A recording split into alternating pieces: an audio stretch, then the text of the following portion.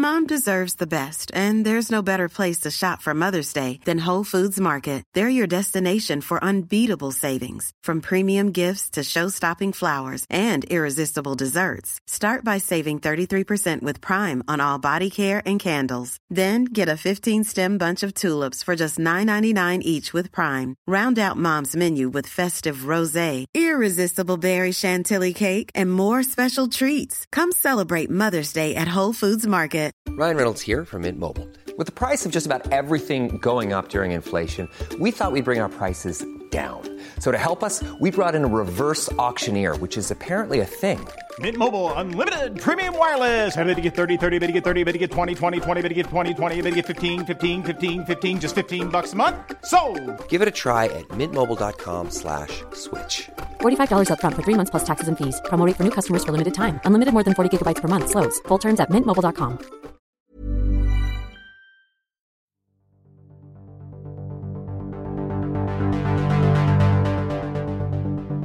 A Bermondsey-led redesign upstaging big money architecture to win critics' hearts.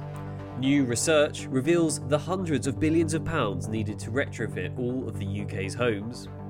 An entire tower block of residents forced to immediately vacate after their building is deemed unsafe. A new report finds Marble Arch Mound architect MVRDV was picked without a contest. And could a rethink on zebra crossings revolutionise our roads? My name is Merlin Fulcher, I'm an architectural journalist, and I will be bringing you a roundup of this week's top London architecture news. Welcome to the Lundown. My special guest this week is Jonathan Glancy. Jonathan is an architecture critic and writer. Welcome to the show. Thank you very much, Merlin. This week saw the community-led redesign of Bermondsey's Blue Market by Hayatsu Architects and Assemble burst into the national press. Profiled by architecture critics in the AJ and Observer, the £2 million project was designed to revitalise the historic marketplace at the centre of the former South East London Docklands and Industrial area, to reconnect it to surrounding neighbourhoods and to increase local footfall. Originating in the 11th century as a stop on the pilgrimage route to Bermondsey Abbey, that's now the site of the popular Bermondsey Antiques Market, the market space, known simply as The Blue, reached its peak in the 1800s when more than 200 stalls lined the square and nearby Southwark Park Road. At the time, it was said you could buy anything and everything down the Blue. However, in recent decades, following post-war clearance, declining industry and the closure of the Surrey docks, the market has become more and more fragmented and sadly disconnected from its community. Southwark Council, along with nearby business owners, tasked local firm Hayatsu Architects. They're a practice with a predilection for working with natural materials set up by Japanese architect Takeshi Hayatsu. They tasked them and the Turner Prize winning collective Assemble with overhauling the tired square.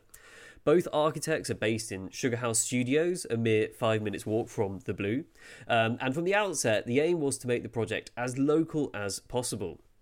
They had consultation events, community involvement, and the incorporation of elements made by local manufacturers and fabricators. The centrepiece of the newly regenerated Blue is a glistening pyramid clock tower, tiled with embossed tin can lids, referencing Bermondsey's significance as the first place in history to manufacture tins. And certainly, if you go down to the Blue and have a look around, the clock tower, it really looks like it's been there actually for a very long time. Although it's quite new, it kind of just sits elegantly alongside the streetscape. Along with the other interventions that Hayatsu and Assemble have put in there. So there's some new benches made from recycled aggregates, oak-framed timber canopies for markets, and curved benches and murals as well, referencing the local history. But certainly the main impression you get when you're there is just sort of how natural it all sits in its setting. So, Jonathan, community and council-led regeneration projects come in all shapes and sizes across London. In recent years, with declining funding due to austerity, we've seen a rise of a kind of technicolor temporary installations across the city, with architects turning to brightly coloured paints to make a big impact in streetscape, often without a budget. You're probably quite familiar with these. Could be a crossing on a road, for example, or some kind of defunct premises painted in bright colours. How does this project then, the Blue, compare to that wave of kind of rainbow-coloured architecture, sometimes dubbed New London Fabulous?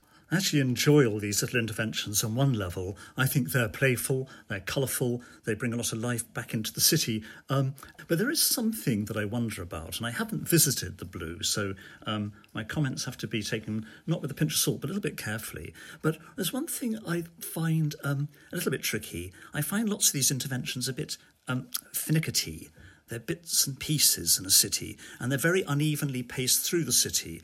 And what I really I like in a city, and this might sound very old-fashioned, but I quite like cities to be, physically, quite subfusc, quite not austere, and certainly not bland or banal, never, but can be elegant and measured. And then they're frameworks for everything else to happen. So the great circus of the city happens because local authorities, architects, planners, city councils have made spaces and places that will endure for donkey's years, so that everybody gets to use them, play with them, experiment with them. I mean, is there a kind of feeling that sometimes when it comes to commissioning public space interventions and then also designing public space interventions, that it's easier to just sort of go with something fabulous and go with something which is brightly coloured and immediately engaging than to do that kind of deeper work of digging into the history and forensically referencing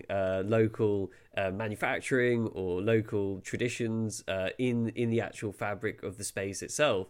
Is this possibly maybe even a bit of classism in the commissioning process, where there's still a wariness of a kind of working class aesthetics and a kind of tendency to gloss over it with something spectacular? Well, that is very interesting. I do think, looking at it from a slightly askew point of view from yours, is that there is a class element involved in this, and it's to do with wealthier and poorer parts of the city.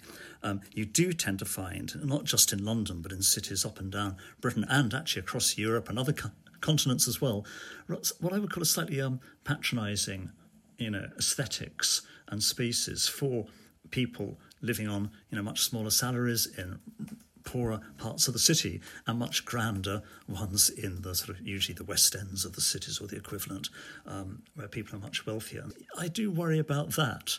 It's almost like one type of art, design, architecture for the well-off, and it's slightly assumed that people in poorer areas don't need quite the same standards. Obviously, there's an idea that architecture critics go out and write about like the biggest multi-million or even billion-pound investments and like real big capital architecture.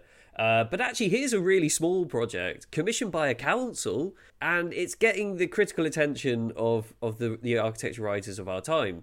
And I'm thinking, what is the significance of this kind of shifting the focus onto the small and local? And then also, what could that potentially mean for the people of Bermondsey who might have felt they've been sort of left out of the story at some stages of London's regenerations and transformations, and now potentially right in the centre of it? Yeah, I mean, you're absolutely right. I mean, this shift to these very small projects in terms of critical attention is excellent and really, really good. It's interesting thinking back over a few years ago. I remember when I was working on the Guardian newspaper, they wanted to do a series about great buildings of the world, and they said, Jonathan, will you, edit that and write chunks of it? You can't do it all because it's simply too much. And I remember the sort of editorial supremo in that case, saying to me, the building you've chosen as your greatest building in the world, from the 20th century, is Arnos Grove Tube Station. And they said, you can't do that. And I said, well, I can. I'm going to, and stood up for it. And because there you had a small project, but the importance of it is, it connects through history, it connects to classical architecture, it's modern architecture, it's about craft, it's about a particular London suburb that today, is a melting pot for all sorts of Londoners and immigrants to the city, and it's not a wealthy area. And here, sitting there, is actually a little building that is as good as anything you can get anywhere in the 20th century. And I mean that truly and round the world. He's a great architect, Charles Holden. So if you apply that logic and thinking to small-scale projects dotted around parts of the city, I think that's absolutely terrific, and they deserve to get the attention. And it's that point in the show where I would like to thank our listeners, our subscribers, and crucially everybody who has signed up to support our Flat White campaign. This support that you have given us allows us to keep on making this amazing weekly show for free for everybody. We created Lundown to bring you amazing guest pundits, to review the big stories in London architectural news. And we did it because we think there needs to be more open, honest and clear conversations about what shapes our built environment. We called on our listeners to donate the equivalent of one Flat White coffee per month. It's a really simple thing. It makes an enormous difference. To support the campaign, you can go to open-city.org.uk/flatwhite. It's something which means an enormous amount to us. And in the last week, 3 people have signed up. So I'm going to read their names. This is the highlight of my week. We've got Alexander Long, Jane Hill and Deirdre Armsby. Thank you. Our next story is all about Savills, the global real estate consultancy and sales agent, which has this week published new research which unveils the scale of the challenge facing the UK's residential property sector in reaching net zero. It's been reported in industry publications such as Landlord Today and Scottish Housing News. £330 billion is what the firm has estimated is needed to implement the energy-saving measures UK housing requires in order to meet the Energy Performance Certificate B targets by 2035. Just so everyone knows, a B rating means a home is green, but not yet reaching the highest levels of energy efficiency. The sum, that £330 billion, is considerably more than the £1.5 billion that the government previously committed to this task under its abandoned and yet to be replaced Green Homes Grant Programme. That was focusing on updating and insulating the country's housing stock, around 83% of which currently falls below the energy performance rating of B. According to the report, the residential sector is responsible for 1/5 of the UK's carbon emissions, and a vast majority of that comes from heating. I'm sure that would be not a surprise to many of us. Around 30% of homes in England and Wales built before the Second World War still carry an EPC rating of E or below, and this figure increases to 47% for those built before 1900. The estimated cost of upgrading a home with an EPC rating of D is £6,472, but with an average annual cost saving of just £179 on the energy bills after you did those works, it could take your average household about 36 years to pay back that initial investment. That's a calculation which has been done by the English Housing Survey. So among the measures required to bring these homes up to the EPC target standards is things like loft and cavity wall insulation, double glazing, replacing gas boilers, as well as smaller steps such as using low energy light bulbs and draft proofing. Now, interestingly, Savills suggests that grants and green finance initiatives alone, this is sort of things that have been available so far, those are unlikely to facilitate the investment in energy efficiency needed to meet the government's very own targets. Sort of raises the question that maybe a major state-led investment might be the only way forward. The potential need for a radical way forward is also compounded by some other recent survey results published in City AM this week, which showed that less than half of the UK population is willing to pay higher taxes in order to achieve green targets. So, Jonathan, what's this all about? £330 billion. It sounds like an awfully large sum of money, but if you think about it, in 2020, the UK's housing stock reached a valuation in total of £7.56 trillion. And we've spent a lot on all kinds of things in the last year. So therefore, is it really such a high price to pay to update our housing, which is unequivocally the worst in Europe, and meet our 2035 domestic emissions targets? Is this something we should just go for? In a very brief word, yes. It's not a lot of money, Merlin. In the great scheme of things, it's not. We spend, as you say, fortunes on absurd projects, whether it's HS2, Pet Hate, or many others like that. They run into billions and billions and billions of pounds, and of course even more billions as they're built. So the difficulty is that individual households can't really be expected to pay all this money. The number of very wealthy or rich households in a city like London, let alone the rest of the country, is actually very small. It's tiny. Most people have very average incomes. A lot of people have very little income. So they can't do it. So you need a proper strategy. It's got to be a citywide strategy or a national strategy to tackle it. It's a bit like having a national grid or a tube system in London or something like that.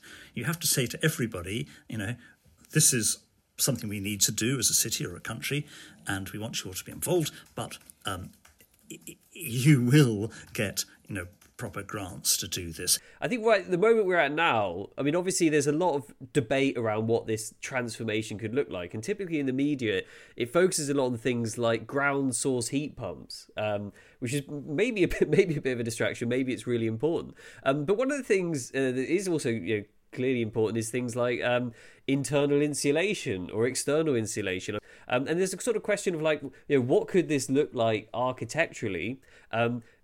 Could retrofitting a Victorian terrace be extremely exciting?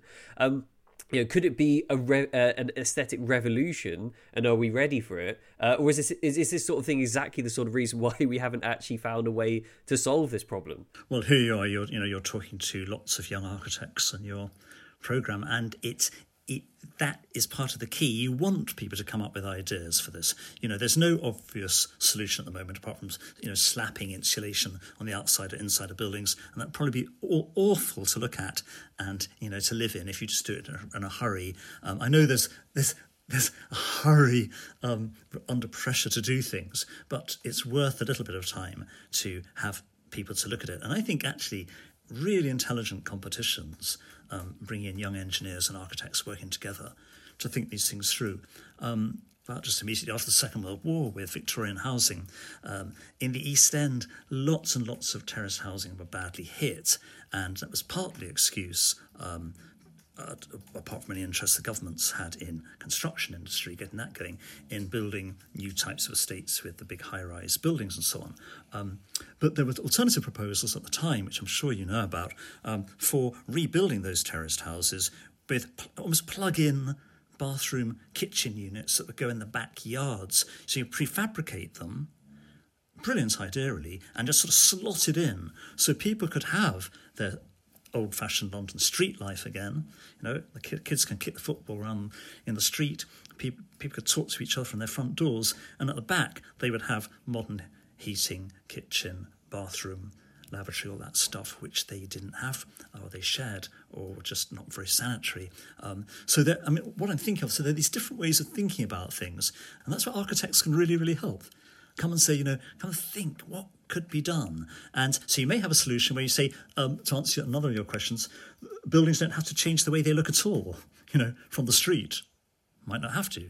Again, let's have a intelligent discussion about that, and perhaps competitions to see architects and engineers coming up with solutions. Our next story has stayed surprisingly absent from London media headlines. It's a really shocking story. We're covering it on Lundown. There's only been a few articles appearing in things like East End Inquirer and My London. It's all to do with the residents of Clare House in Bow. They've been subject to an emergency eviction by the housing association Clarion after inspections revealed the building could not be kept safe without major refurbishment or demolition.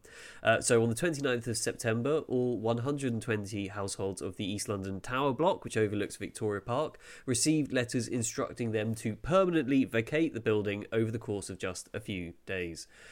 The shock followed the receipt of a fire safety report from an engineering advisory consultancy, which stated the building was not safe. Residents have requested full access to this fire and structural safety report. However, Clarion has so far refused, arguing the information contained inside is commercially sensitive. So this former council block was constructed using the Large Panel Systems, known as LPS, It's a construction method where large slabs of prefabricated concrete are bolted together. Now, LPS buildings became notorious following the Ronan Point disaster in the 1960s, not too far away, where an East London tower block partially collapsed. Following the eviction, residents were housed in temporary accommodation, and then before Clarion promised to then permanently relocate them. In a letter to residents, the Housing Association said it would, quote, do our best to match you with the area you prefer, although that will depend on availability. It went on to say that priority will be given to families with children in local schools and nurseries, and that those who have care needs will also be given priority in terms of local housing. Residents will have a maximum of 3 formal offers for a new home. So, Jonathan, it's difficult to say exactly what's happening here, as obviously Clarion have kept some of the information back. But why is this such a big story in London's built environment? And why should we and our listeners, who, as you referenced, include a lot of architects, be paying a lot of attention to this sort of story? Well, firstly, it's pretty clear. I mean, this has been very badly handled, the whole affair, and one can't help feeling really sorry for the residents. I mean, it is a dismal thing to do to, at very short notice, to chuck people out of not just a building, it's their home. And the other thing is the concern is why exactly. And so we all need to know what this report says, and we don't know what this report says. Is the building as dangerous as Ronan Point you cited, which collapsed after a gas explosion in 1968, or not? But does that building really have to be demolished? Now, I asked this by reference to the fact I looked up local estate agents yesterday, and I found this very interesting. I found this of a local estate agency in Bow, which has just let, obviously a few weeks ago, just let a lovely 2-bedroomed, generously planned 13th floor flat in where? In Clare House. And it has lovely views of the Regent's Canal, the River Lee and Victoria Park, and it says bathed in natural light throughout the property, blah, blah, blah. Clare House, this is good, is a secure development with 24-hour concierge set on the cusp of the fantastic green spaces of Victoria Park and Lauriston Village, which I like to say village, of course. So what I wondered then instantly, should that building be replaced by one that is much nicer with nice oak floors and Eames furniture and nice flowers and capitalising on the balconies and the views across to Canary Wharf? It would make a hell of a lot of money, because you can say that the building is now in a remarkably interesting area. I mean, only a few years ago, that's a rough part of London, very poor part of London. Still is in parts, but it has developed on the Hackney side, and that has spread through. So is this a bit of real estate development happening at the expense of these people? I don't know. I mean, but how do we know until we read that report? And then if you'd read the report, would you trust it? Of course, and obviously Clarion have yet to sort of give more details on this, so we're going to look out for that eagerly. Our next story is all to do with Westminster's highly criticised Marble Arch Mound. We've covered it many times on the Lundown before, and it is in the headlines once again, with the AJ reporting that MVRDV, the practice behind the installation, was picked without a contest. An internal review being carried out by Westminster City Council has revealed that procurement rules were waived in order to hand the Netherlands-based architects the £10,000 project without approaching any other firms to get quotes. The mound, which has already been criticised for its very loose resemblance to its original marketing CGIs, and also for running 81% or £2 million over budget, was awarded to MVRDV without the required competitive tender process. This is despite Westminster's procurement code saying that the council should invite a minimum of 3 suppliers to give quotes for contracts worth over £10,000, including a quote from a supplier who is based in the borough, or an SME, or a social enterprise. So a representative from Westminster Council said to the AJ, quote, that the architect of Marble Arch Mound was procured by asking it to submit a quotation for the commission. The quote goes on, "This was because of the architect's experience in designing combining high-impact temporary interventions and also its capacity to deliver the required short timescales. As such, the council waived the requirement to seek competitive tenders, and this was in accordance with the procurement code. So that was their statement. Now, the temporary visitor attraction, which is due to be deconstructed in January, was proposed as a means of encouraging visitors to return to the Oxford Street area following a series of lockdowns during the pandemic. The internal report into the failings of the mound found that £2 million of cost overruns were caused by the changing scope during the construction of the visitor attraction, quote, particularly in relation to the extent and complexity of the scaffold and sedum roof structure. So, Jonathan, what's this story all about? What's the big deal? And why is it so important that architects for major projects like this are actually selected through a fair, sort of open, competitive process? Well, the first thing, Merlin, is that the scheme is a load of rubbish. I mean, almost literally, it's surrounded by rubbish bins and railings, and then it's got these patchy bits of bare grass going up. And you can't imagine anyone paying to climb a steel ladder up for what? You can hardly see over the trees. I mean, it's a ridiculous idea. So it's a piece of junk, and that is the major thing that's wrong with it in a way. But the procurement process, I agree, when you raise hackles about that, it's wrong. I mean, they could have asked several people to come up with something. And again, by asking several people, what's always good about that is that you get very different views, very different schemes, and it gives you a real choice of what might work or not. You might, having seen them all, say no to a lot of them, and just not do it, which I think might have been the best scheme here at Marble Arch. Dismal thing. I think a lot of we've seen this over years. Councils and city authorities have been slightly overawed by architects who are good at producing a wacky scheme, and it's sort of a good time to stop it, because the wacky things actually work a lot better just organised by people, with whether it's parades or music or theatre, concerts keep going. People are perfectly capable of enlivening their city. Do you remember that great elephant, the artificial elephant, mechanical elephant that came down to London? Absolutely terrific. Or if you see the Household Cavalry riding down the Mall past St James's Park with its pelicans and gas lamps, all these things are just utterly delightful and playful. And this great lump just was utterly grim. But the serious point about it is it just should not have happened as it did in terms of procurement. When I'm thinking about this particular project, it's been in construction, been in the news the entire time it's been under construction.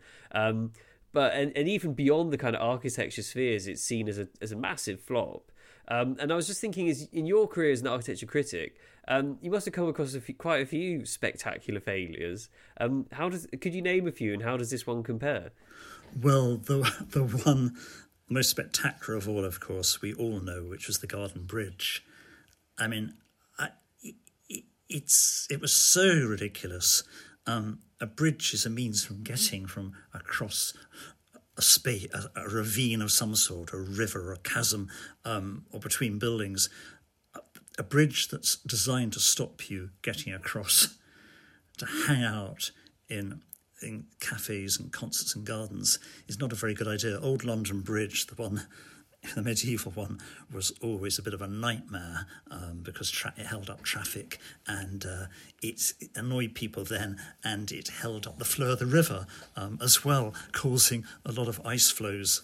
It meant you could skate on the Thames in the winter. That's quite fun, I agree. But, it's for commerce and trade, for traffic, it was a disaster. So on a practical level, it was a grim thing. But the worst thing really was the way it was, for me, more than anything, more than the cost, more than the fact it was a vanity project, was this unbridled hype that went on for ages to begin with, that this was something totally marvellous. And any of us that dared to criticise it, we were somehow evil, I think.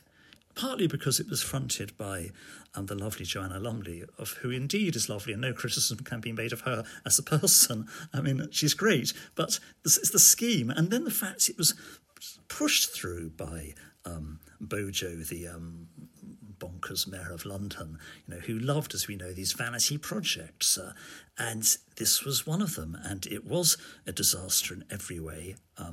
And I must say, the Architects' Journal and Will Hurst in particular deserve huge credit for being onto the case of this and really fighting it through to the end. And then finally, the Margaret Hodges report came out, which just hammered it to death, and the current mayor, Sadiq Khan, just pulled the rug under it. Next up, we have a story all about zebra crossings. It was reported in The Guardian this week.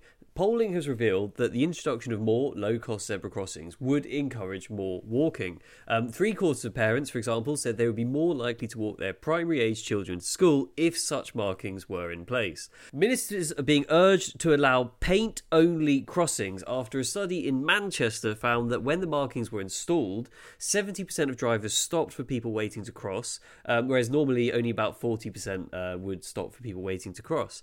There's groups including Living Streets, Guide Dogs, Ramblers and the AA have called for these paint-only zebra crossings to be introduced. Even the Transport Commissioner for Greater Manchester, the former Olympic and Tour de France cyclist Chris Boardman, has spent more than 2 years trying to persuade the Department for Transport to approve the idea. Currently, UK law stipulates that zebra crossings must have zigzag markings along the road both before and after, as well as flashing lights on poles, and that brings the cost of the whole enterprise up to about £40,000 per installation. By contrast, this simpler version, including just the basic stripes painted on the road, a fixture you could find in many European cities, it would cost an estimated £1,000 per crossing. Andy Berman, who's the mayor for Greater Manchester, said, quote, "Every year in the UK, around 2 billion trips under 1 mile are made by car, and that's the equivalent of a 15-minute walk or a 5-minute bike ride." He said, "Those trips by car are releasing approximately 680,000 tonnes of carbon. We want to see if a method used widely across the world could offer us a practical and cost-effective option to make crossing side roads safer and, importantly, feel safer." So, Jonathan, what do you make of this? Do you think the introduction of more zebra crossings could help redress this balance between cars and people, which is obviously so fraught and so much a focus of all our discussions about cities these days? Yeah, my answer is yes. Well, I think it's a great idea. I think what's so good about it is that if you're a motorist, you do notice zebra crossings as you drive. You just do, because of course they disrupt the eye as the eye glides along tarmac. So that's pretty good. For pedestrians, it's a safe zone. It tells them where they should be able to cross safely, and I'm sure they'll be sighted sensibly. And the third thing, which I think is absolutely terrific, is that there's no cluttered design to go with them. That thing you said about pedestrian crossings require zigzag lines, usually with double yellow lines a bit further on, and then flashing lights and signs. And, you could go on forever with these things. And you can walk through parts of the city in London or any other British city now, and lovely views or basic views of streets and grand views of grand historic bits are really spoilt by just this endless clutter. Jonathan, it's been an immense pleasure to feature you on the Lundown this week. I hope you can join us again in the future. Where should our listeners turn to find out about things you're working on, projects, new publications, broadcasting? Crikey, quite difficult in a way because I don't do social media. I'm working on a couple of architecture books now. And just a reminder, listeners, what's the most recent publication? Well, the most recent actually is a very simple one. Actually, it's I was asked to write a book which I really enjoyed writing, and it's much more fascinating to write than I thought it would. It's the history of the Anglepoise lamp. I'm sitting here talking to you now under the light of a veteran Anglepoise lamp, and what I like about them is that they are these evergreen tools, simple as a Swiss Army penknife, which I love too, but will last and endure for decades. And these lamps are so great. They're a lovely bit of engineering, and they're not fancy design in any way, but they're enduring and quite endearing too. Fantastic. Well, thank you for being on the show once again, and hope to feature you on the show again soon. Thanks very much, Merlin. Thank you.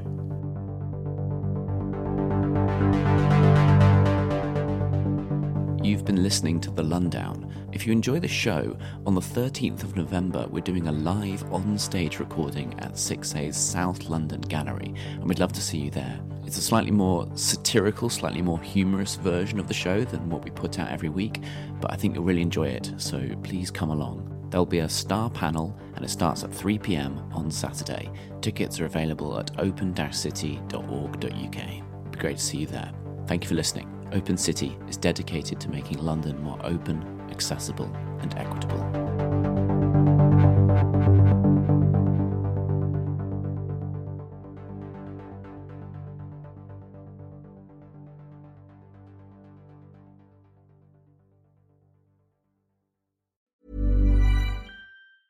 Mom deserves the best, and there's no better place to shop for Mother's Day than Whole Foods Market. They're your destination for unbeatable savings, from premium gifts to show-stopping flowers and irresistible desserts. Start by saving 33% with Prime on all body care and candles. Then get a 15-stem bunch of tulips for just $9.99 each with Prime. Round out Mom's menu with festive rosé, irresistible berry chantilly cake, and more special treats. Come celebrate Mother's Day at Whole Foods Market.